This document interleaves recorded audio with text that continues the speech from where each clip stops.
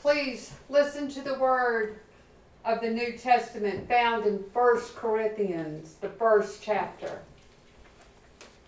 Paul, called to be an apostle of Jesus Christ by the will of God, to the church of God that is in Corinth, to those who are sanctified in Christ Jesus, called to be saints together with those who in every place call on the name of our Lord Jesus Christ, both their Lord and ours. Grace to you and peace from God our Father and the Lord Jesus Christ.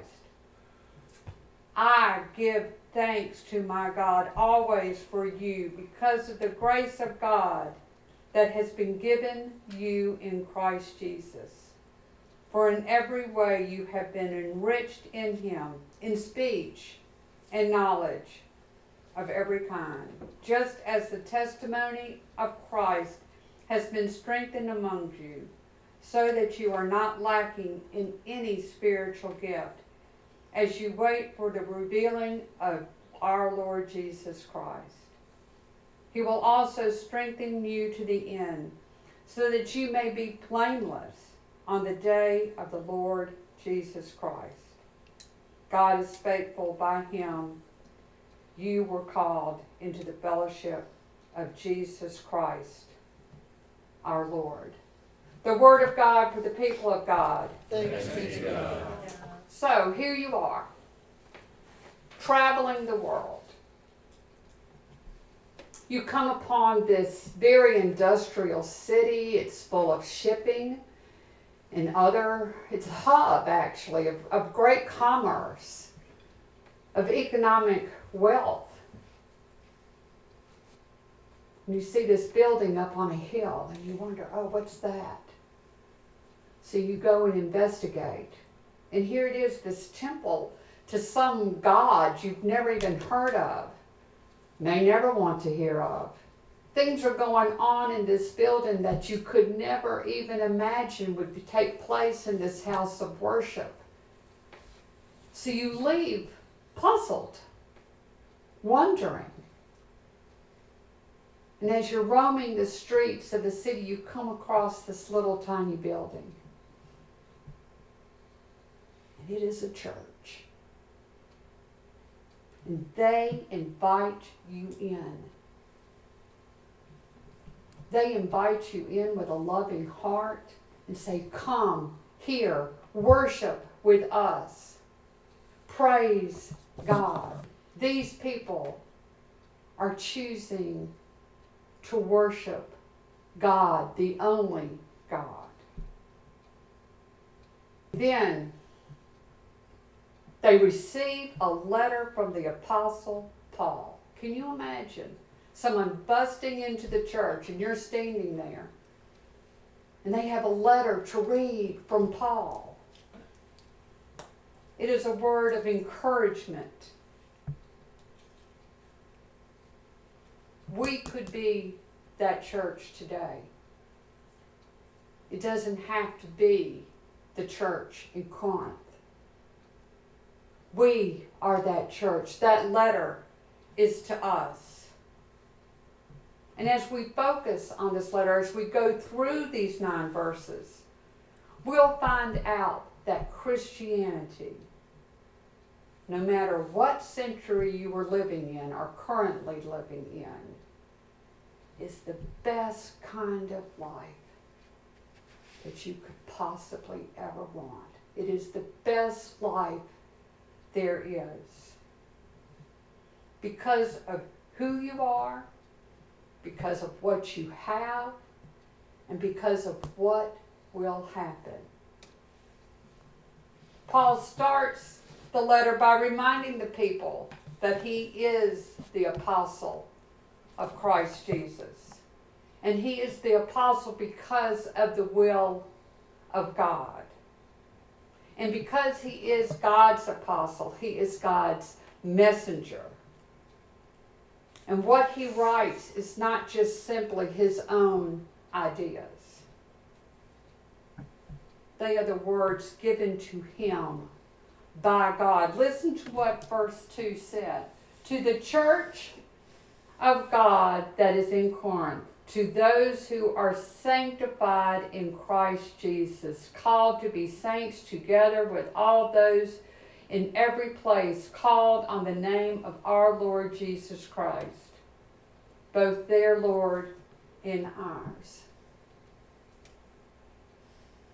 Have you ever really thought about that word, sanctified? You are sanctified. It means that you are set apart as holy. Maybe you're sitting there thinking, well, now that sounds a little strange, Beth. Why would Paul call these people holy? Why is Paul saying this bunch of people are holy? Why are you called holy?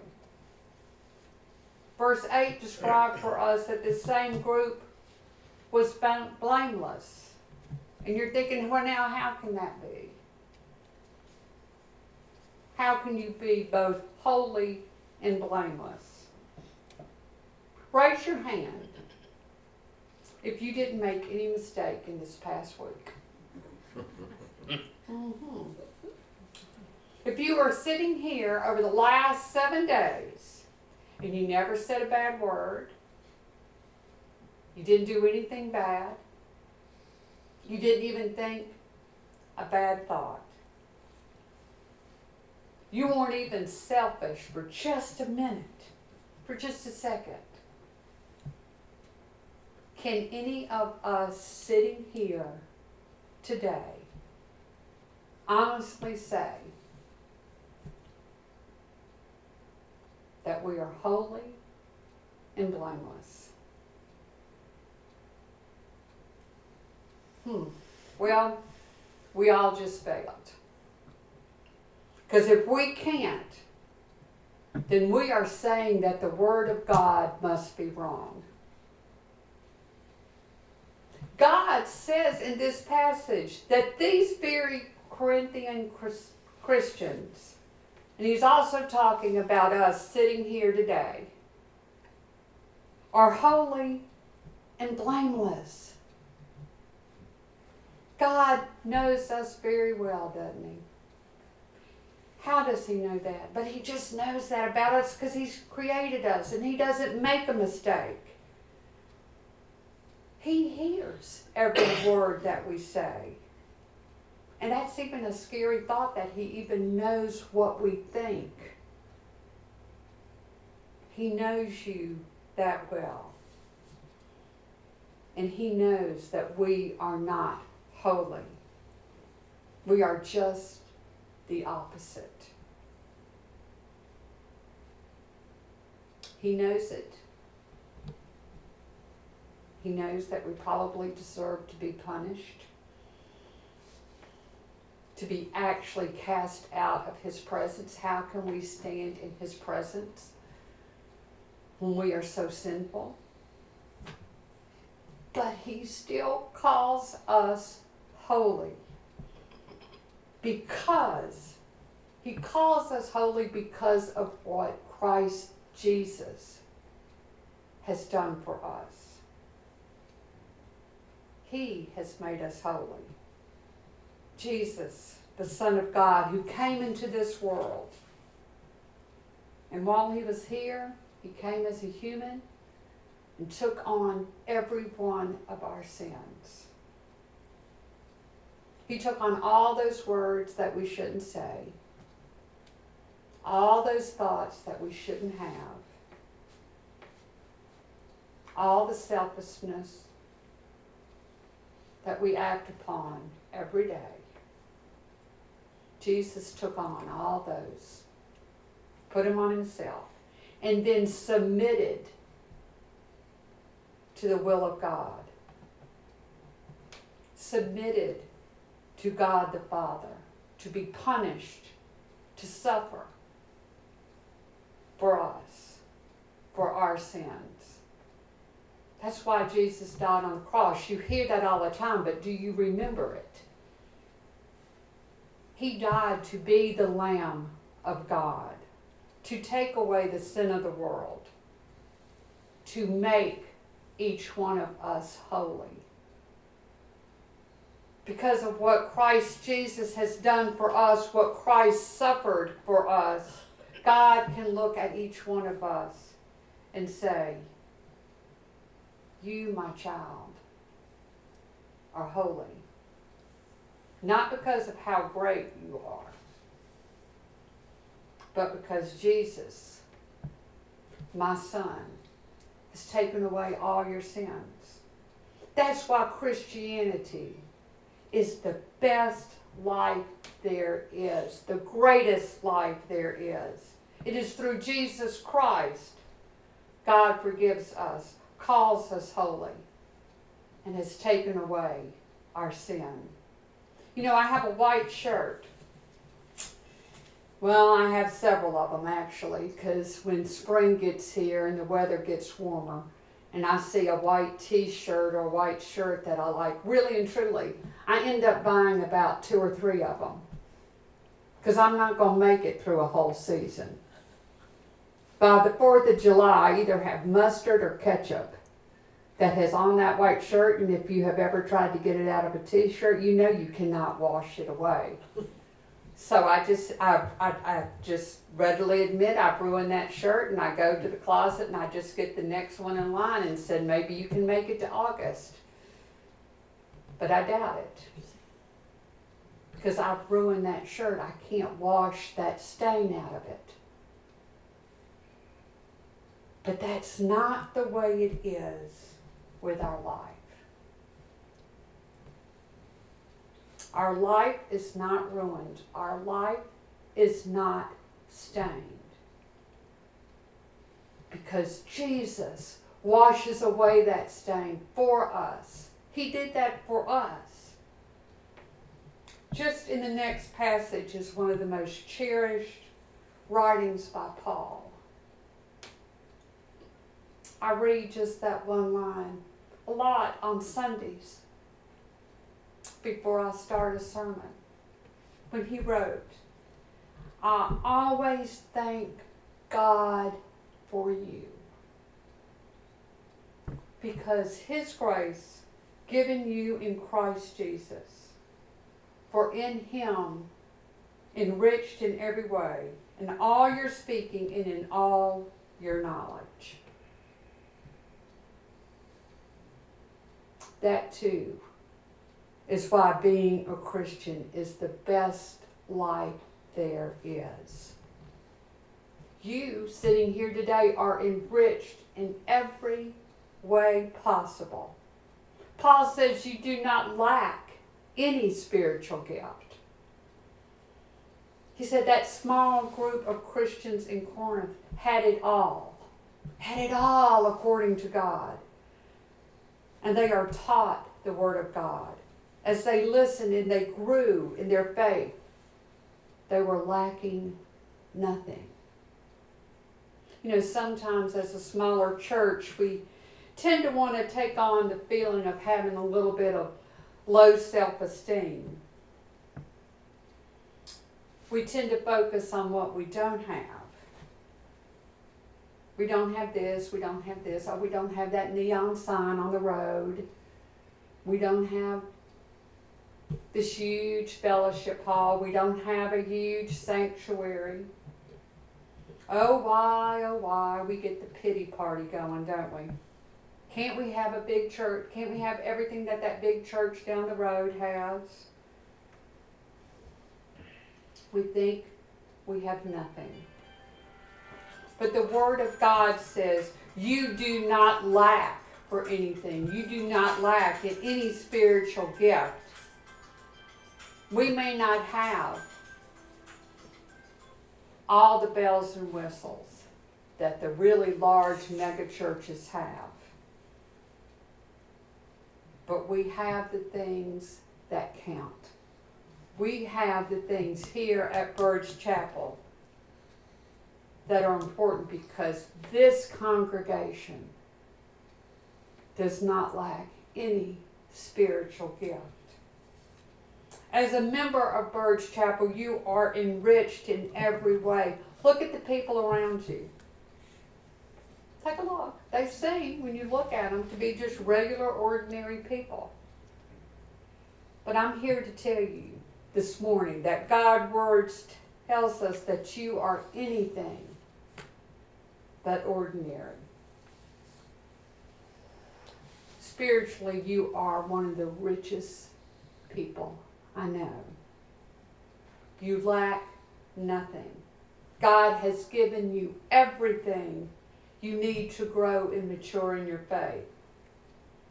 I discussed this with Sharon and Greg when we were writing our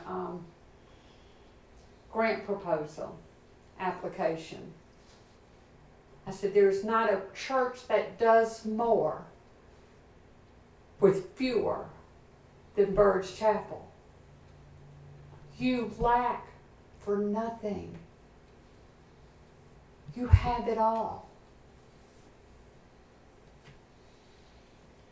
But isn't that what church is all about? The bells and whistles, really, the extra things are pretty nice. But when it gets right down to it, why are you here this morning? Why are you here?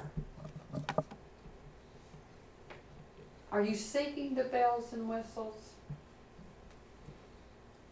Or is it because you want to learn more about your God? The God who made you. The God who saved you by sending His Son. Aren't you here because you want to grow your relationship with God? You want to grow closer to Him. You want to learn how to serve Him better in your daily life. Why are you here?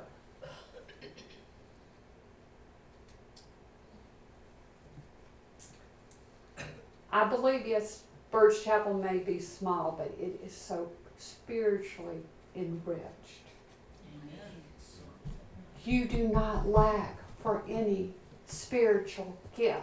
I look out here and I see it every Sunday. I see it through every mission work that you do. I see it when I have engaged with you in Bible study.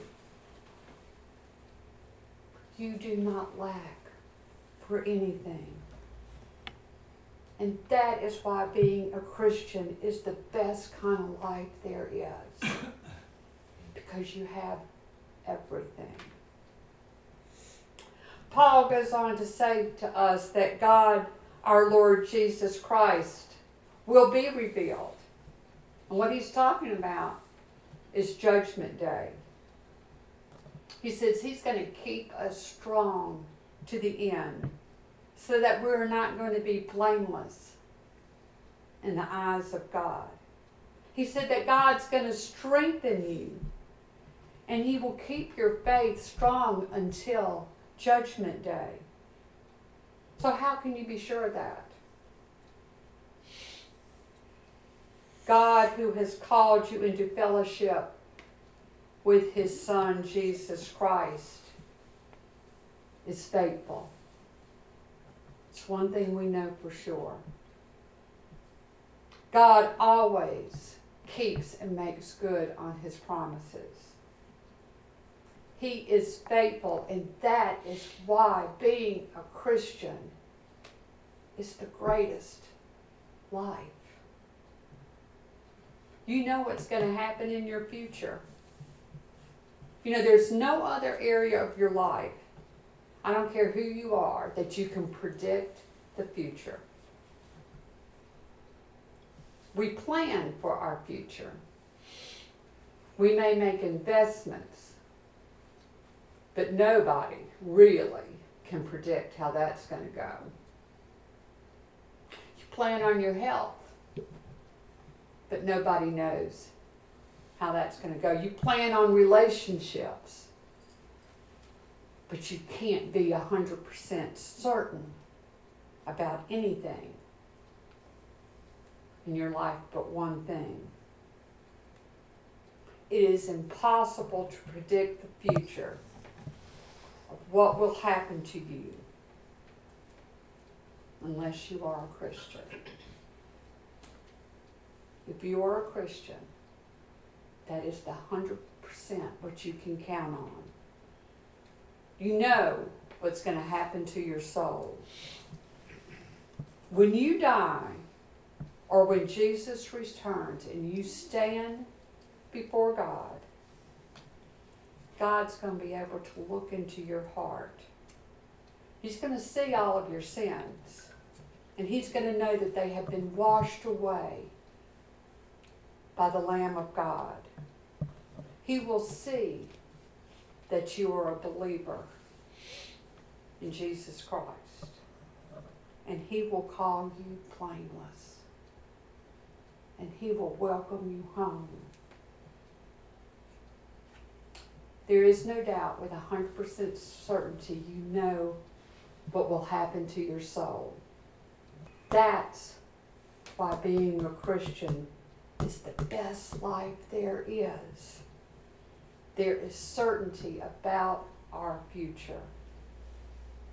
Can you imagine the people in Corinth, that church, hearing those words from Paul on that day? In a city where they were living back then that was full of chaos, corruption, and evilness. It's the same what we're living in today. Think about it. It's not different from the first century than it is today. But Paul reminds them, and he reminds us, that being a Christian is the very best life you can have. As we close and we get ready to sing our last song, it is because the Lord loves us that we live the best life we can live as a Christian. So think on those words. Love your Lord. Let Him rejoice over what you have to say. Amen and amen.